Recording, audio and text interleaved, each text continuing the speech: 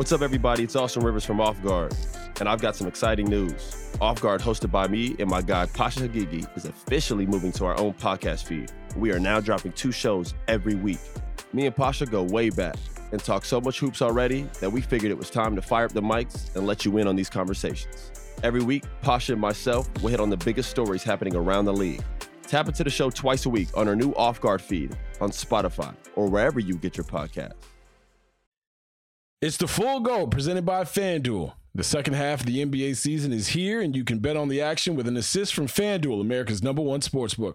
Right now, you can check out the new and improved Parlay Hub, filtered by odds, sport, and bet type to easily find the most popular parlays and same-game parlays all on one page. Plus, start betting on the Explore page and the Pulse and bet live same-game parlays for every NBA game. So download the app today and bet with FanDuel, the official partner of the NBA.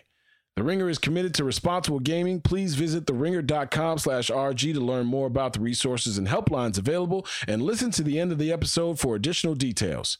Must be 21 plus and present in select states. Gambling problem? Call 1-800-GAMBLER or visit theringer.com/RG. This episode is brought to you by Lululemon. Guys, if you're ready for a new pair of pants, try one of Lululemon's ABC pants. They're made to make you look and feel good. And there's lots of different styles to choose from. My favorite, because I walk around LA every day, I like the joggers. I'm not jogging, I'm just walking fast. But if you're working out, I would try them out. And if you want something a little sleek, maybe business-like, maybe try the ABC Slim Fit trouser. But I am a joggers guy.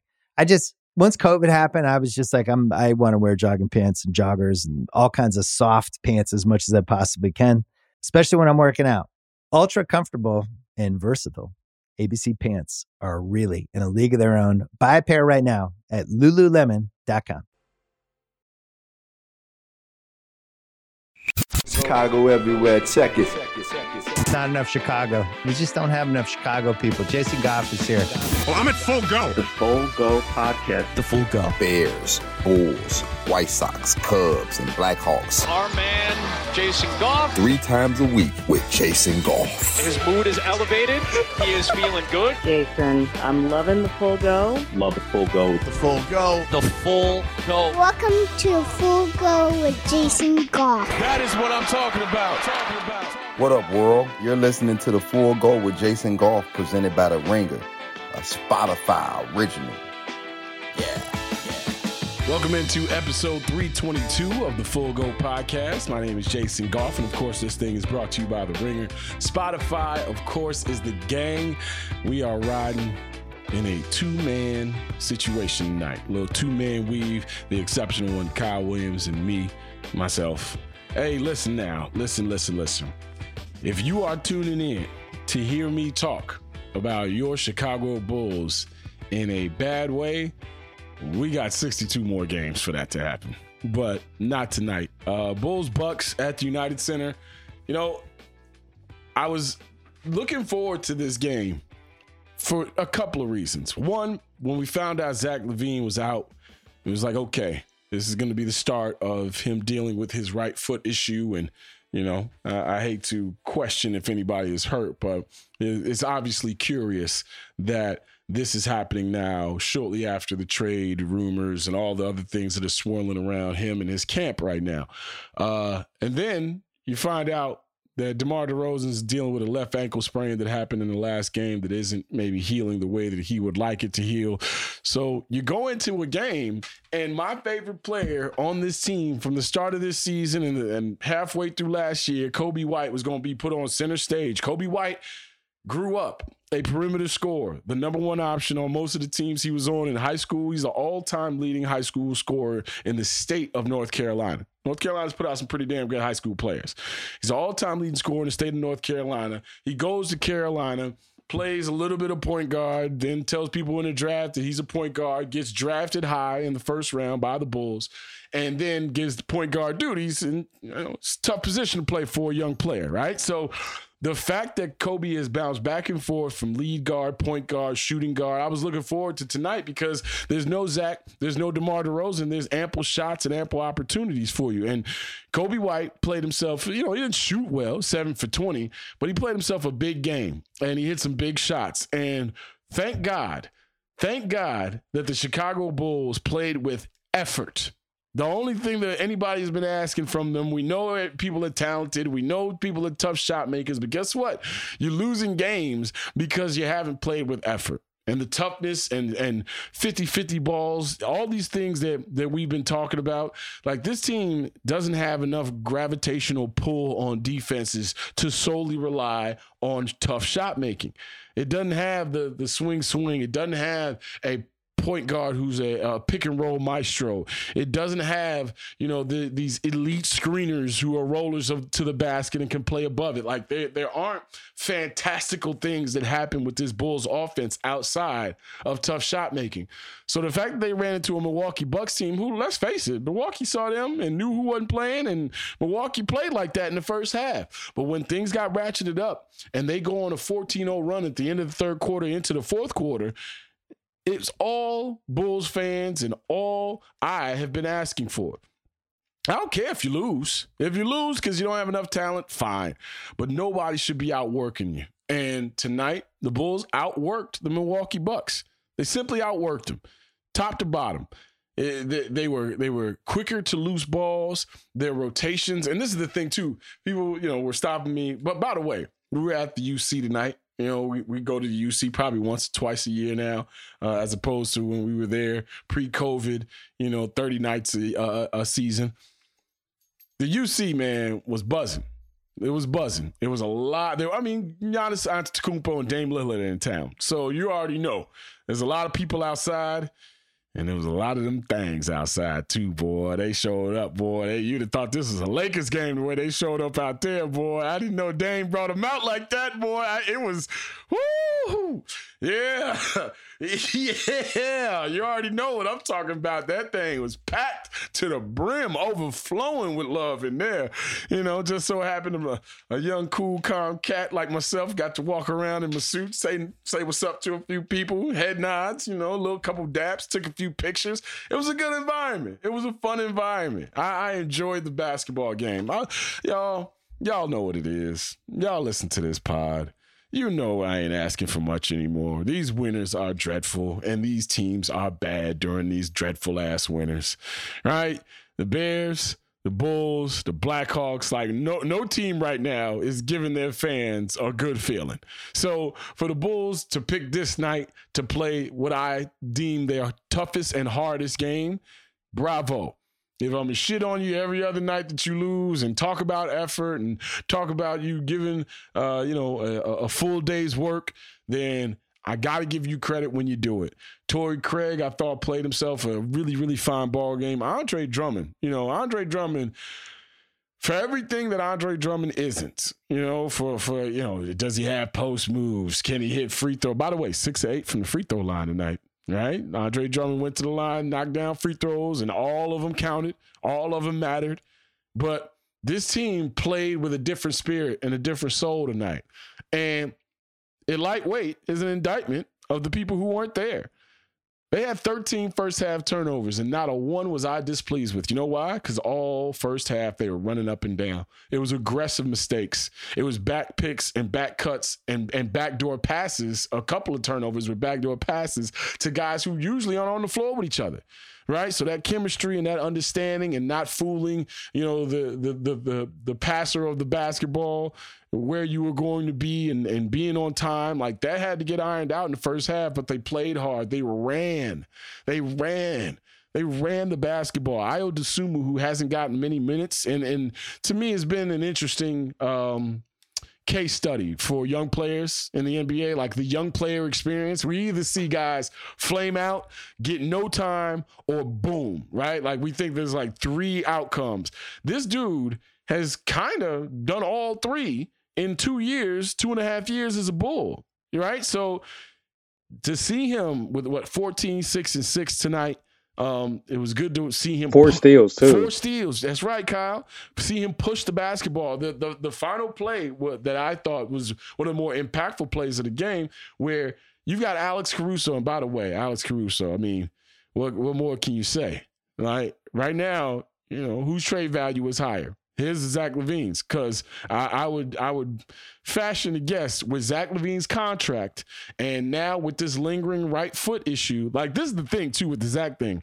If you're a GM and you're looking around and you're like, oh, okay, Zach didn't play again tonight. Oh, okay, Zach didn't play a couple of nights ago. All right, he went 2 for 7 and had 1 for 7 and had 2 points, and then they had to take him out the game.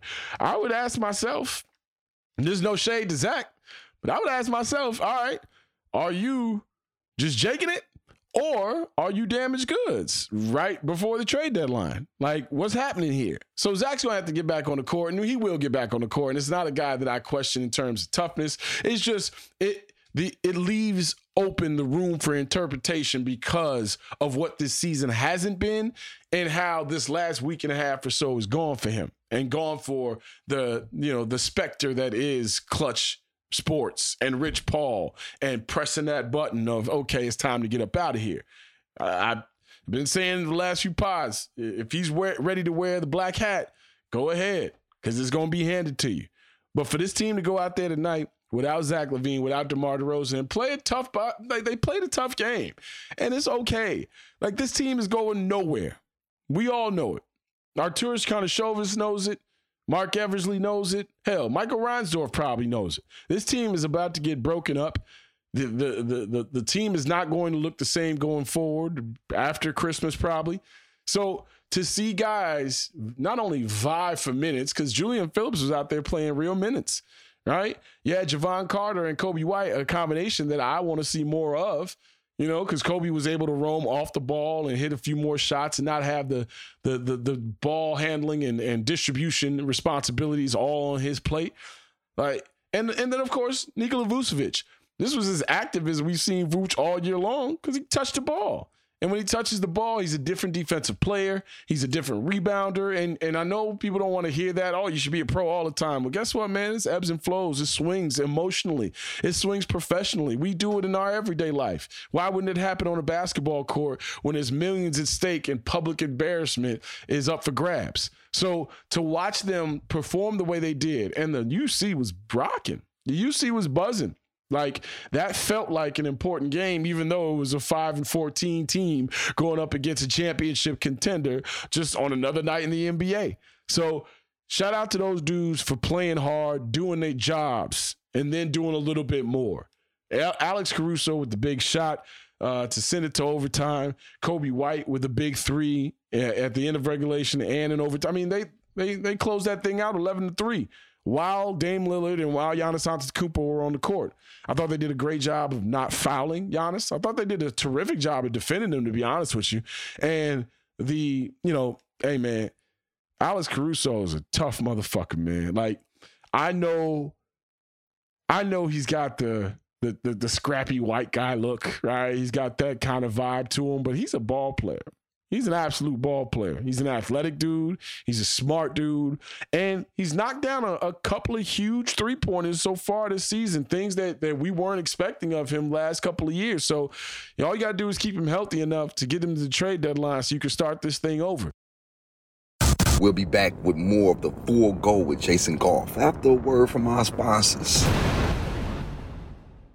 This episode is brought to you by Hotels.com. If you're busy like me and you're trying to catch your kids' games, it's important to have somewhere where you can go to find a good hotel. We're all over the place. Sometimes, we're in Florida, we'll be in New York. You want to take the wife on a quick vacation and get away?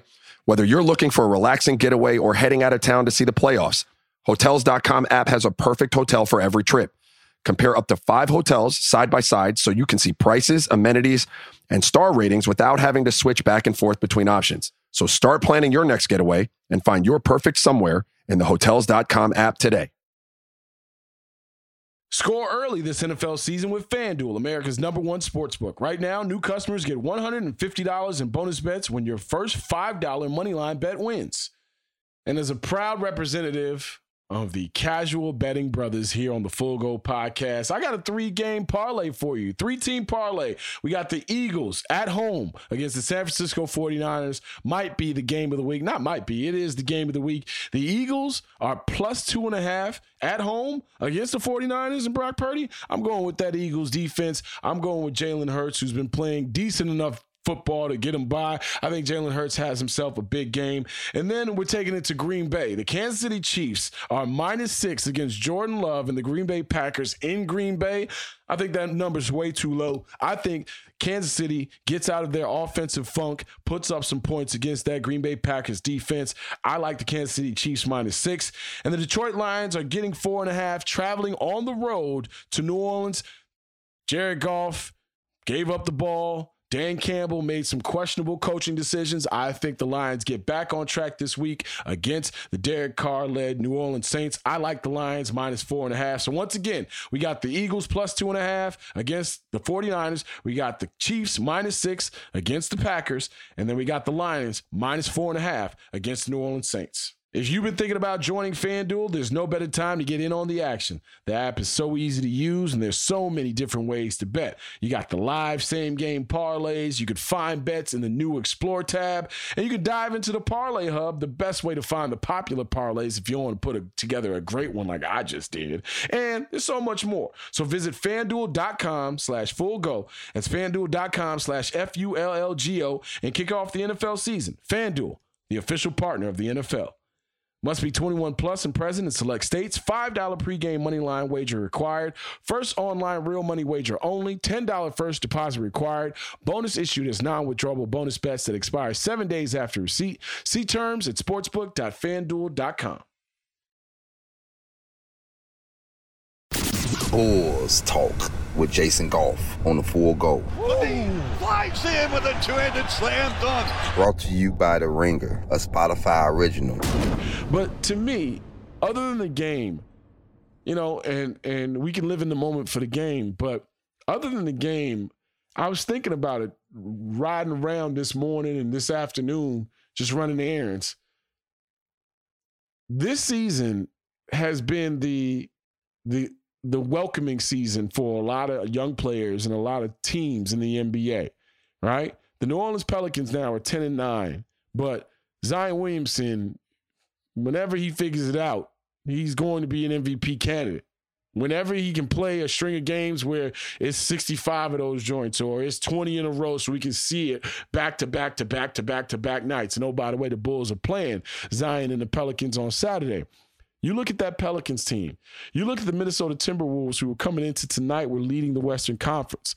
You look at the Oklahoma City Thunder, who, they might be one of the 2 or 3 best teams in the West already, right? And then in the Eastern Conference, we've talked about Indiana and how Tyrese Halliburton, who I keep saying it, that's the dude I wanted to draft in the Patrick Williams draft. That's the guy I wanted to put right next to Zach. Take some of that off his plate. You guard the toughest dude. You distribute the rock, you knock down shots, and now he's become he's become a star and trending on superstardom. That Indiana team runs up and down. Went and got Obi Toppin, got him a finisher, right? And on top of that, Rick Carlisle, who we've never known to be this kind of coach, is allowing dudes to just play ball, to just hoop. You look at Orlando, and I heard my man Bomani talking about it with Trevon Edwards on his pod, but don't look now, but is Orlando the OKC of the East? Because with the Vooch trade and the things that they've added, Franz Wagner, I don't know if anybody's watching, but Franz Wagner is looking like, a Peja Stojakovic with athleticism. Like this dude is 6'9", 6'10", and doing what he's doing. Paolo Banchero is the real deal. And Jalen Suggs is a tough son of a gun. Cole Anthony's coming off the bench. Jamal Mosley might mess around and get Coach of the Year this year. So in this reveal year for the NBA, and I love these kinds of seasons where we're like, okay, we love watching LeBron. We love watching KD and the Suns. We love watching, used to love watching Steph and the Warriors before whatever this is that they rolling out there. But the usual suspects are now being challenged in a way that we haven't seen in a while. Like, we've watched these guys be on decade-long runs of dominance. You come into your building, you're going to have to deal with me. And all of a sudden, slowly but surely, We're watching the Anthony Edwards of the world muscle up with Jason Tatum, take the ball away from him. We're watching Anthony Edwards looking at Draymond Green saying, you ain't built like that. You're not going to do nothing out here to me. Like, we're watching these dudes do. We're watching Chet Holmgren put 25 on people effortlessly. We're watching Shai Gilgeous-Alexander run around and put up MVP candidate type of numbers. The Orlando Magic aren't scared of anybody in the Eastern Conference, and told you that last year, even when they were losing. And all it says to me is the missed opportunity for the Chicago Bulls. Because if the Bulls would have kept this thing afloat and actually played up to their potential, and yeah, you know, people talked about the fit, and shout out to Ryan Russillo, right? Shout out to Ryan Russillo, who's probably going to get the last laugh on this thing about the fit of DeMar DeRozan and Zach LaVine on this team. But if the Bulls would have kept this ship steady and afloat and played up to what we all thought was their potential, we'd be talking about the Bulls in these categories. Not young teams that are revealing themselves, but teams that are like, hey, this ain't the old guard anymore. You know, I was looking forward to this Bulls team being the team that could take a Philadelphia or a Boston or, a Milwaukee Bucks team to 7 games in the Eastern Conference semis or something of that nature. Like, I was looking forward to those kinds of matches. We've always had those teams. Like, I grew up a Dominique Wilkins fan. You know how cold those Atlanta Hawks teams were with Mookie Blaylock and Kevin Willis, right? And before that, Doc Rivers and them boys, and of course, Dominique. But they always ran up against Boston. They always ran up against the Bulls. They always ran up against those Eastern Conference teams. You're like, damn, yeah, y'all not there, but y'all cold. I was looking forward to the Bulls being that in this little glob of, okay, what's happening post LeBron in the league? It's been a missed opportunity. They've blown their chance. And that's the part that I think sucks so much for Bulls fans like myself. Because there's no way in hell. I mean, we watching Patrick Williams tonight catching lobs from Alex Caruso. Like, what has been missing for so long with this team where the obvious hasn't been executed? There's no way in hell that the first alley-oop play, off of a jump ball to start the game, last game, for Zach LaVine was in game 19. How many times in the last 3 years have we seen Zach LaVine playing above the rim via someone else, right? Catching lobs, doing things that athletes of his stature should be able to do and should be forced to do. Like, there's been so many missed opportunities. And now, as this thing devolves into whatever it's going to devolve into, because, Christmas is around the corner, trade deadline and all those things are coming up, this could be a situation where it could drag out until February. Or you could get it done before New Year's Eve. The market is going to set the temperature for that. But until it does, I will be left wondering what could have been with this team, especially as the NBA is in this navigation mode right now of trying to figure out who's what and also who to follow. Like, there's a whole bunch of I got nexts out there. And I think the Bulls had a chance to be one of those teams that maybe not an I got next team, but a team that's going to make it uncomfortable for people. Frankly, outside of the champions, and of course you want your team to be a championship team, but outside of the champions, those are the teams that entertain us the most, right? You go back to those was it the Grindhouse, the Grit and Grind Grizzlies, right? Going up against Lob City. Like, you knew the Grizzlies weren't more talented, but you damn sure knew they were a tougher basketball team. And those series where Blake Griffin is going up against Zebo, right? And Marc Gasol's going up against DeAndre Jordan. Chris Paul's going up against Mike Conley. Like, you can have legendary series. You could have fulfilling moments and just fall short of championship contention because maybe you aren't built like that. But let me see what you got. And that's all we asked of Bulls teams. That's all, especially this iteration of the Bulls over the last 3 years with Lonzo Ball, post Lonzo Ball. Just let me see what you got. Let me see you take a team to task every night in a 5 or 6 game series that you lose, because maybe you're not there, or maybe the team that you put together maybe doesn't have the highest of IQ, or shots don't fall for whatever reasons. Injuries happen. I mean, hell, you saw Jason Tatum twist his ankle last year and officially end the run for the Celtics before the game had even been over, Game 7. So that's all you ask. And in little moments, in little snapshots of the season, you could see, damn, man, you play hard and it's right there for you. You meet the game at the toughness access point, right? Like the game, and I keep saying this, the game asks you how tough you want to play. And far too often over the last couple of years, the Bulls, 2.5 quarters, 3 quarters, and then they take a little bit of a break. Next thing you know, they fight an uphill battle. If you're not hitting tough shots, your ass is out of there. Their tough shot makers were off the court tonight, and they had to go get offense. They had to go make shots. They had to go make their opportunities. So shout out to that team tonight for going as hard as they possibly could against a championship contender. Giannis Antetokounmpo only getting to the free throw line 4 times is a win. It's a win. It's a win. Holding Damian Lillard to what you held him to, that's a win. Now, that Milwaukee thing, when they put it together this year, I thought that they were going to have some issues, especially coming off the bench. I still think they're going to have some issues coming off the bench. Bobby Portis is one of my favorite players in the league, but do they have enough firepower off the bench? And, man, let me tell y'all something. Chris Middleton looks done. Like, Chris Middleton is one of those dudes that you can't help but root for, because he always seems like a cat that everybody should like, that don't bother nobody. Like, Chris Middleton seemed like the good neighbor that don't ask you too many questions, say what's up to you over the fence in the yard, right? Invite you over for the barbecue that you never going to, because, ain't fucking going to nobody's house to eat. Hey, invite you over, courtesy, that kind of vibe. And then, by the way, go win a championship and hit big shots in Game 6 and Game 7 of the NBA Finals. Like, that's what Chris Middleton has always seemed like, right? Champion. But boy, that man came off the court at halftime with 2 of the biggest contraptions I've ever seen on a player's knees.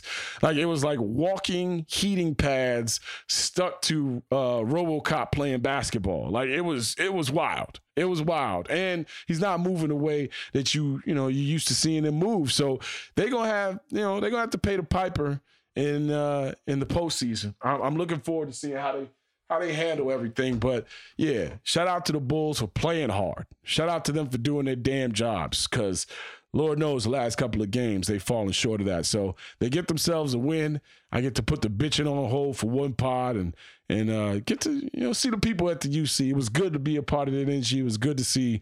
It was a packed house, obviously, because Giannis and Dame were in town. So it was good to be around it. And it was good to see this team win, because Lord knows the wins in the month of November have been few and far between for all the winter tenants, whether it be the Bears, the Bulls, or those Blackhawks.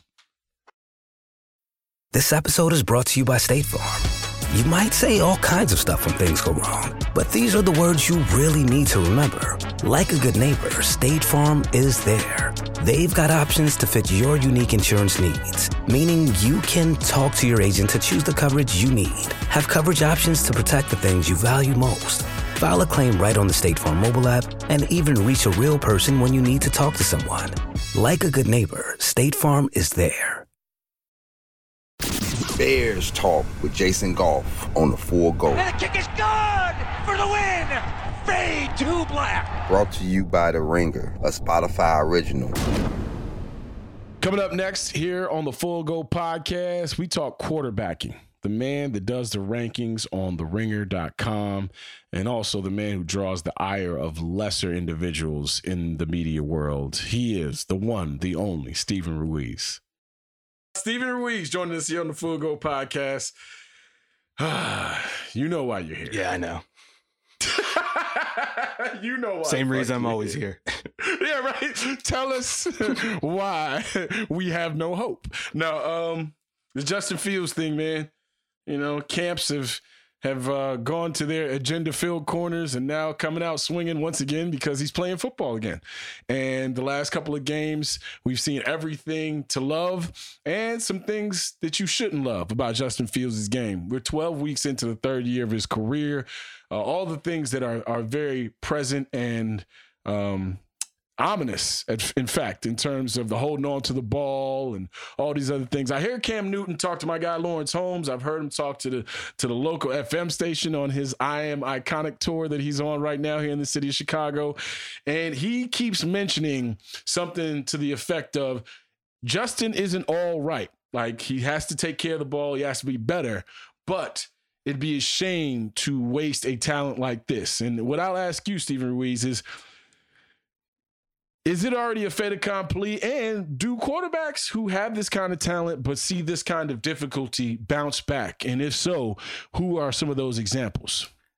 I don't think it's over for him. I think it's probably over for him in Chicago because they're going to end up with the top pick. And I think Justin Fields, I would agree with Cam Newton because like when you watch him play, the good plays are as good as any plays as you'll see. Like those are Patrick Mahomes, Josh Allen, Justin Herbert type plays. Lamar Jackson type plays.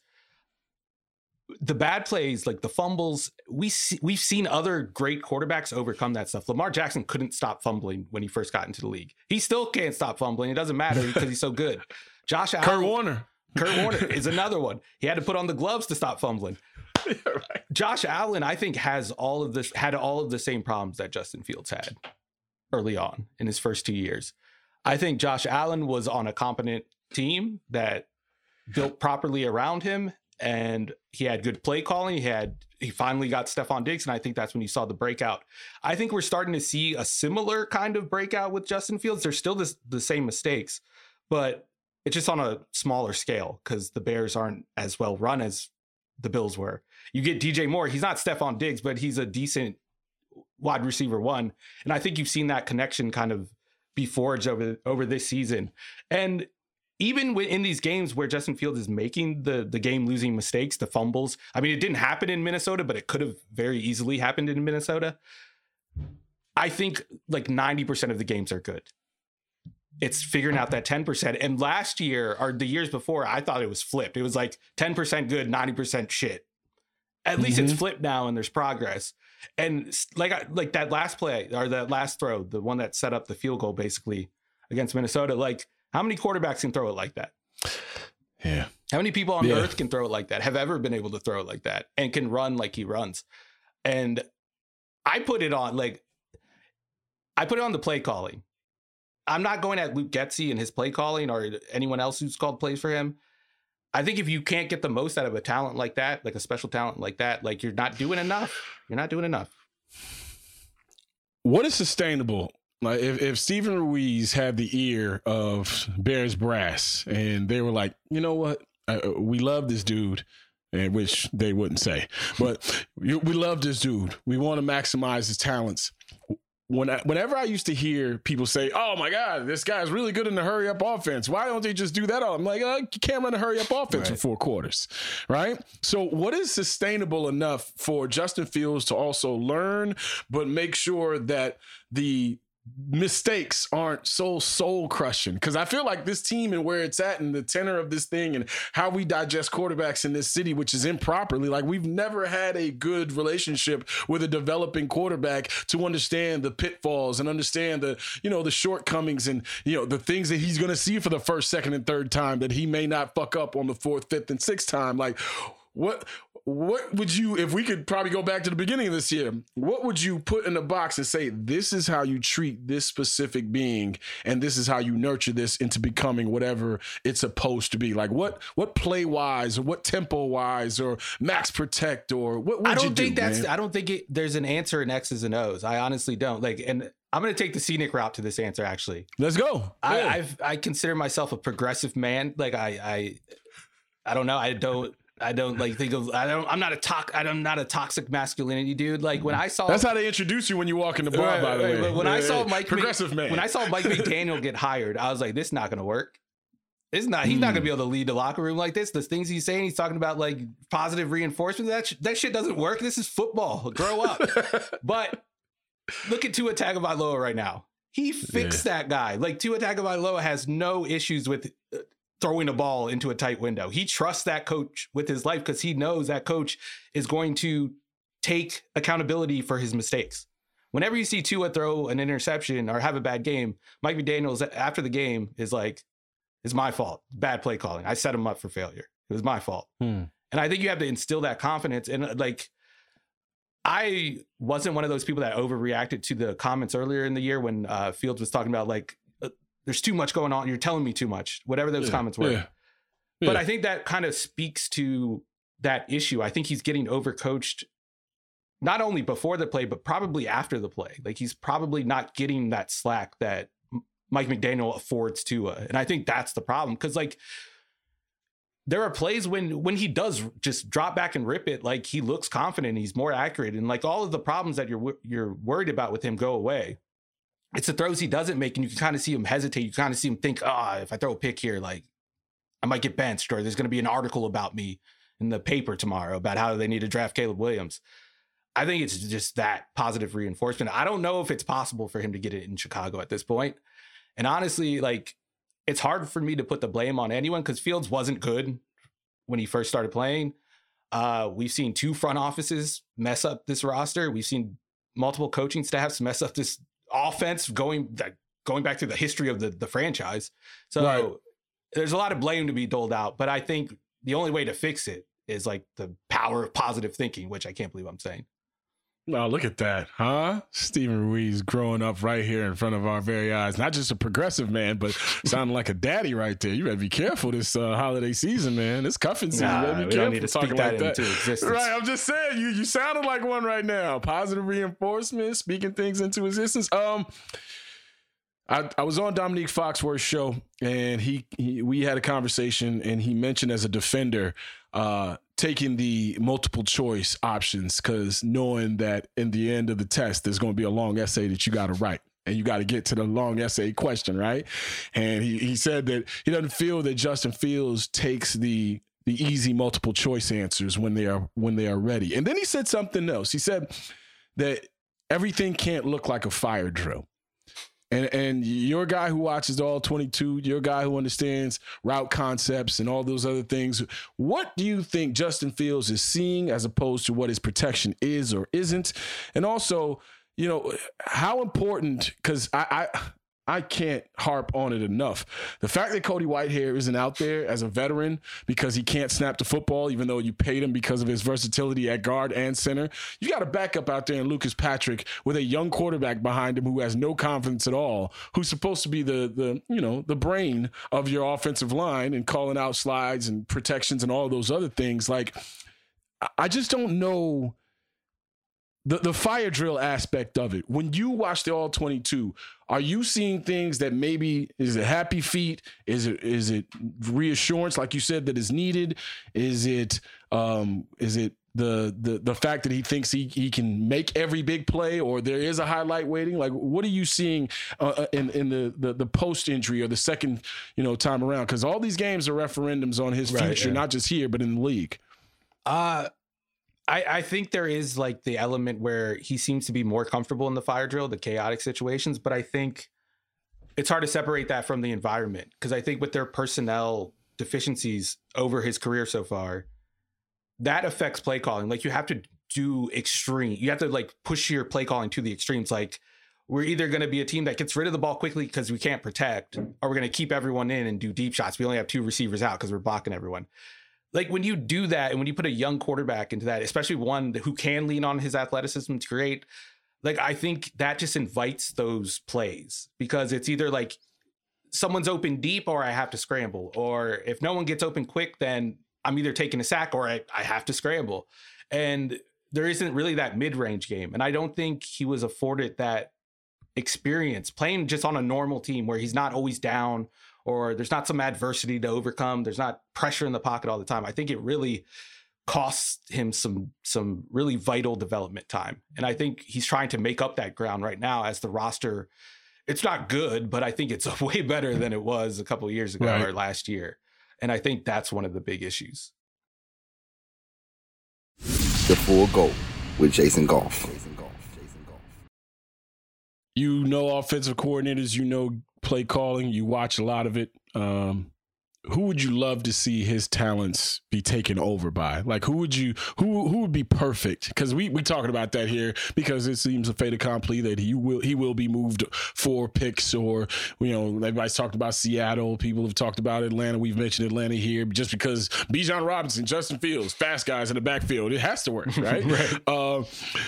What play caller do you think he would best be suited for in finding out that untapped potential? I would say someone from the like current Eagles coaching staff that's kind of spreading out across the league. Like we saw Shane Steichen, the offense coordinator last year, he went to Indy.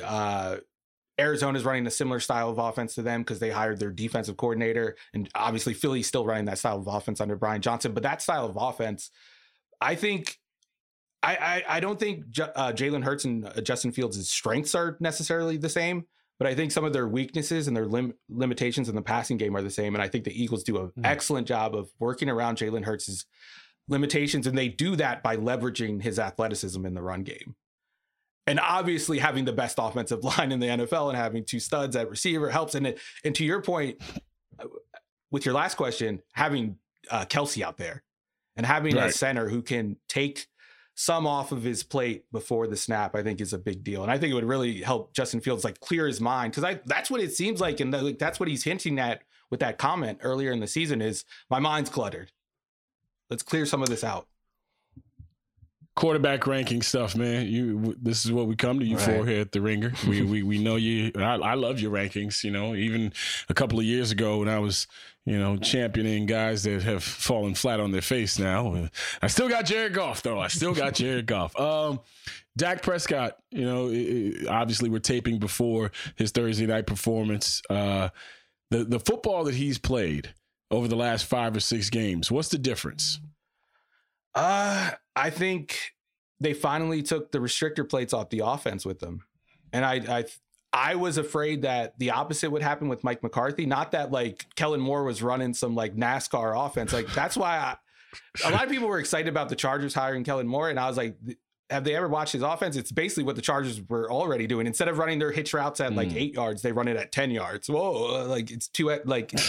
I think what Mike McCarthy has done though, and it took a while because at first, I don't know if you remember the 49ers game, but Chris Collinsworth kept talking about the Texas Coast offense or some crap, and they had like graphics, and it was just the West Coast offense, which is basically dink and dunk, yards after the catch.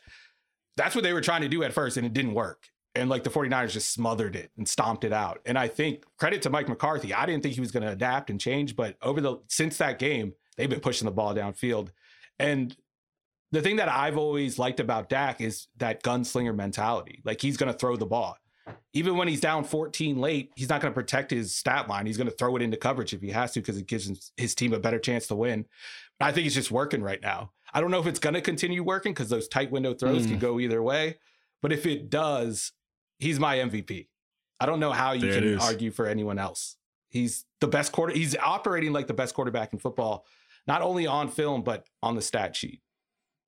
Yeah, it's kind of like when having balls pays off as opposed to when it turns into you being the first highlight on SportsCenter or the first highlight on NFL Network, it being a pick six. Let's talk about the team that gave the Bears their number 1 pick, or what might be the number 1 pick, the Bryce Young situation. David Tepper. Everybody said everything they need to say about David Tepper, and shout out to Frank Reich and his people for getting all that information out there in terms of how he's running that organization. But Bryce Young, I gotta be honest with you, I wasn't a believer from the outset. I thought that, all the things that are said about Justin Fields, 5-star wide receivers and 5-star offensive line. I'm like, which fucking quarterback that you really give a shit about in the draft doesn't have those dudes, right? And then you look at Bryce Young and you're like, all right, all those numbers, the Heisman, but he's so tiny. And I know Kyler Murray and everybody thinks that Kyler Murray, Russell Wilson, Drew Brees, those dudes are athletic freaks, by the way. And or they have large appendages. They got big ass hands and big ass feet. Like they're oddballs in that way. Bryce Young looks like a dude who works at Best Buy, and for whatever reason right now, and he needs the pole to get the stuff down high off the shelf. Yeah, exactly, right. Or that weird step ladder that that somebody's always. He doesn't work in heavy appliances and TVs. He works in like the iPods, the iPhones, the phones. And stuff. He's selling you the phones. They look bigger in his hand. He's giving you that 2-year, protection plan as well. He's upcharging you for that joint. Sorry, Bryce, if you're listening to this. But is there any hope for that thing? Like, how do they salvage a 1-11 start? No, by the way, we really didn't want your ass. Like, how does that work? No, because I was with you. I'm a progressive man. Nah, I'm not going to say that again. But like the small thing, like that was enough for me. And I know that sounds like a dumb guy take, right? And I feel like Jamarcus Russell and like those guys that like busted that were like just like all talent, big guys, and that's why they got drafted. I think they ruined it for like everyone else because like Josh Allen wouldn't be hearing the shit he heard pre-draft if Jamarcus Russell didn't do what he did. And I think we kind of overcorrected. And that's how Baker Mayfield, a 2-time walk-on, gets drafted first overall. And that's how Bryce Young, who, like you said, like that's the main difference. And that's like the separator between him and Kyler Murray, which I think is like the point of comparison I would use if I was advocating for drafting him, is like Kyler Murray has kind of worked out. Like you said, Kyler Murray can throw the ball like 70 yards. Yeah, and he runs a 4.2. And he runs a 4.2. And Bryce Young has none of that. My issue with Bryce Young, we talked about Justin Fields having something you could build an offense around. What can you build an offense around with Bryce Young? You can't build an offense around 5'8". You can't build an offense around 198 pounds. You can't build an offense against a mid-arm. Like, I don't know. What do you do? You can't even like put him under center really because like small guys, they're not comfortable under center. They like to be in the gun so they can see the field. So you can't even really run the play action Kyle Shanahan type offense either. I don't know what the offense is. It's bad is what it is. And it's going to continue to be bad. It's crazy. Hey, we drafted you and this is your offensive infrastructure. And by the way, they're all fired now. So the people that you haven't been working with and the people you haven't really been talking to and supposed to be trusting, those are the people you have to work with now and are supposed to be trusting. As we let you go here, Tom Brady's remarks about what the game is, and he's speaking about quarterbacks. That was pretty much Tom Brady stunting on everybody. Like, why the fuck isn't everybody as dope as I am? This league is a lot easier to play in, and it's like, hey Tom, we saw you play in the easy league as well as the league that you speak of. But quarterback play, man.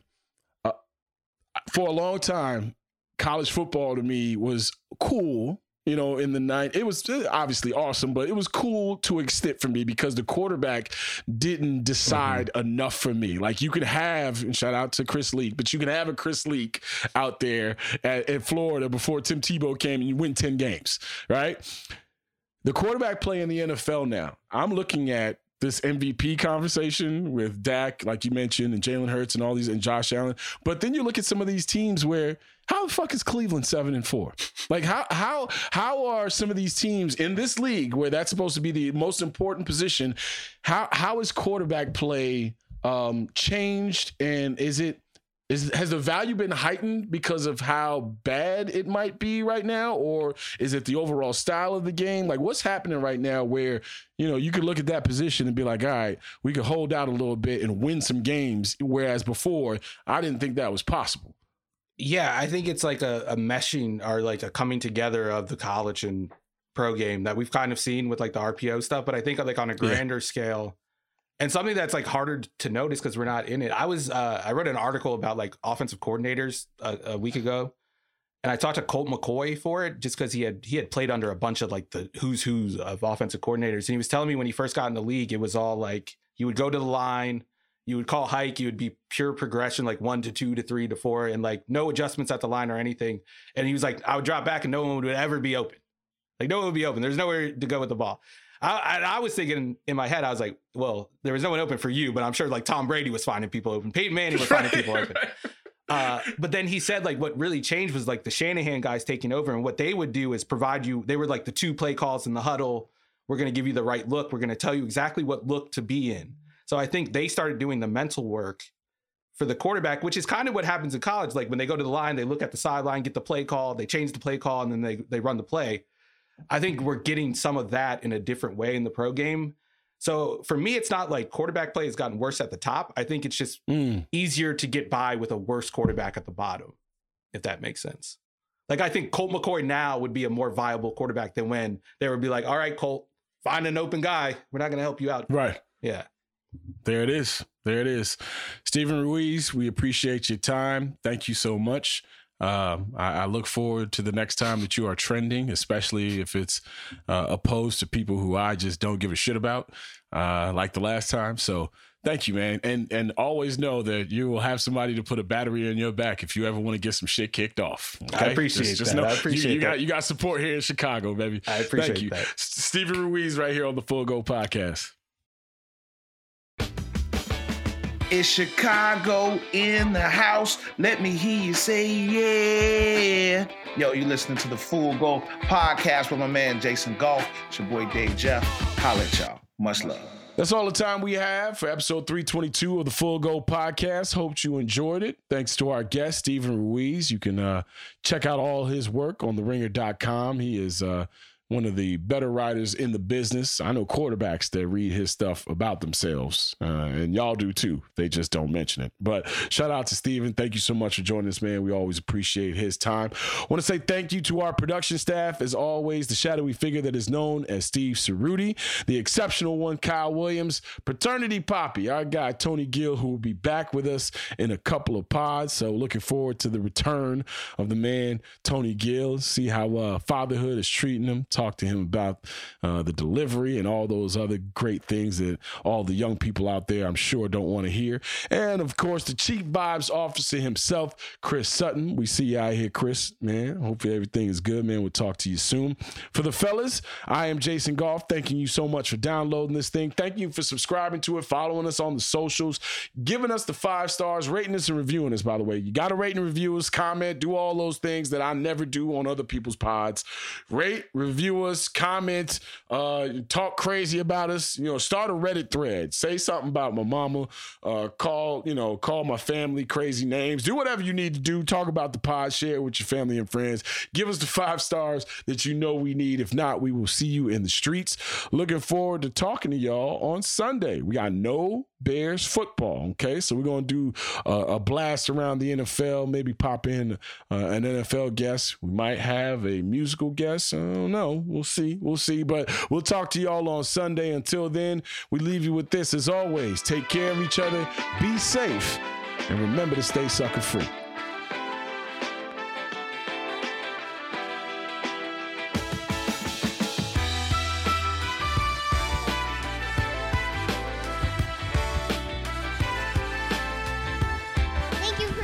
To my daddy. It's the Full Go, baby! Okay, bye.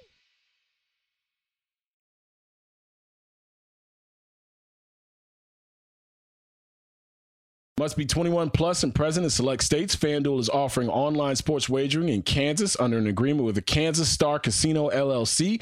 Gambling problem? Call 1-800-GAMBLER or visit FanDuel.com/RG in Colorado, Iowa, Kentucky, Michigan, New Jersey, Ohio, Pennsylvania, Illinois, Tennessee, and Virginia. Call 1-800-NEXT-STEP or text NEXT STEP to 53342 in Arizona, 1-888-789-7777 or visit ccpg.org/chat in Connecticut, 1-800-9 with it in Indiana, 1-800-522-4700 or visit ksgamblinghelp.com in Kansas, 1-877-770-STOP in Louisiana, visit mdgamblinghelp.org in Maryland, visit 1-800-GAMBLER.net in West Virginia or call 1-800-522-4700 in Wyoming. Hope is here. Visit gamblinghelplinema.org or call 800-327-5050 for 24/7 support in Massachusetts or call 1-877-8-HOPE-NY or text HOPENY in New York.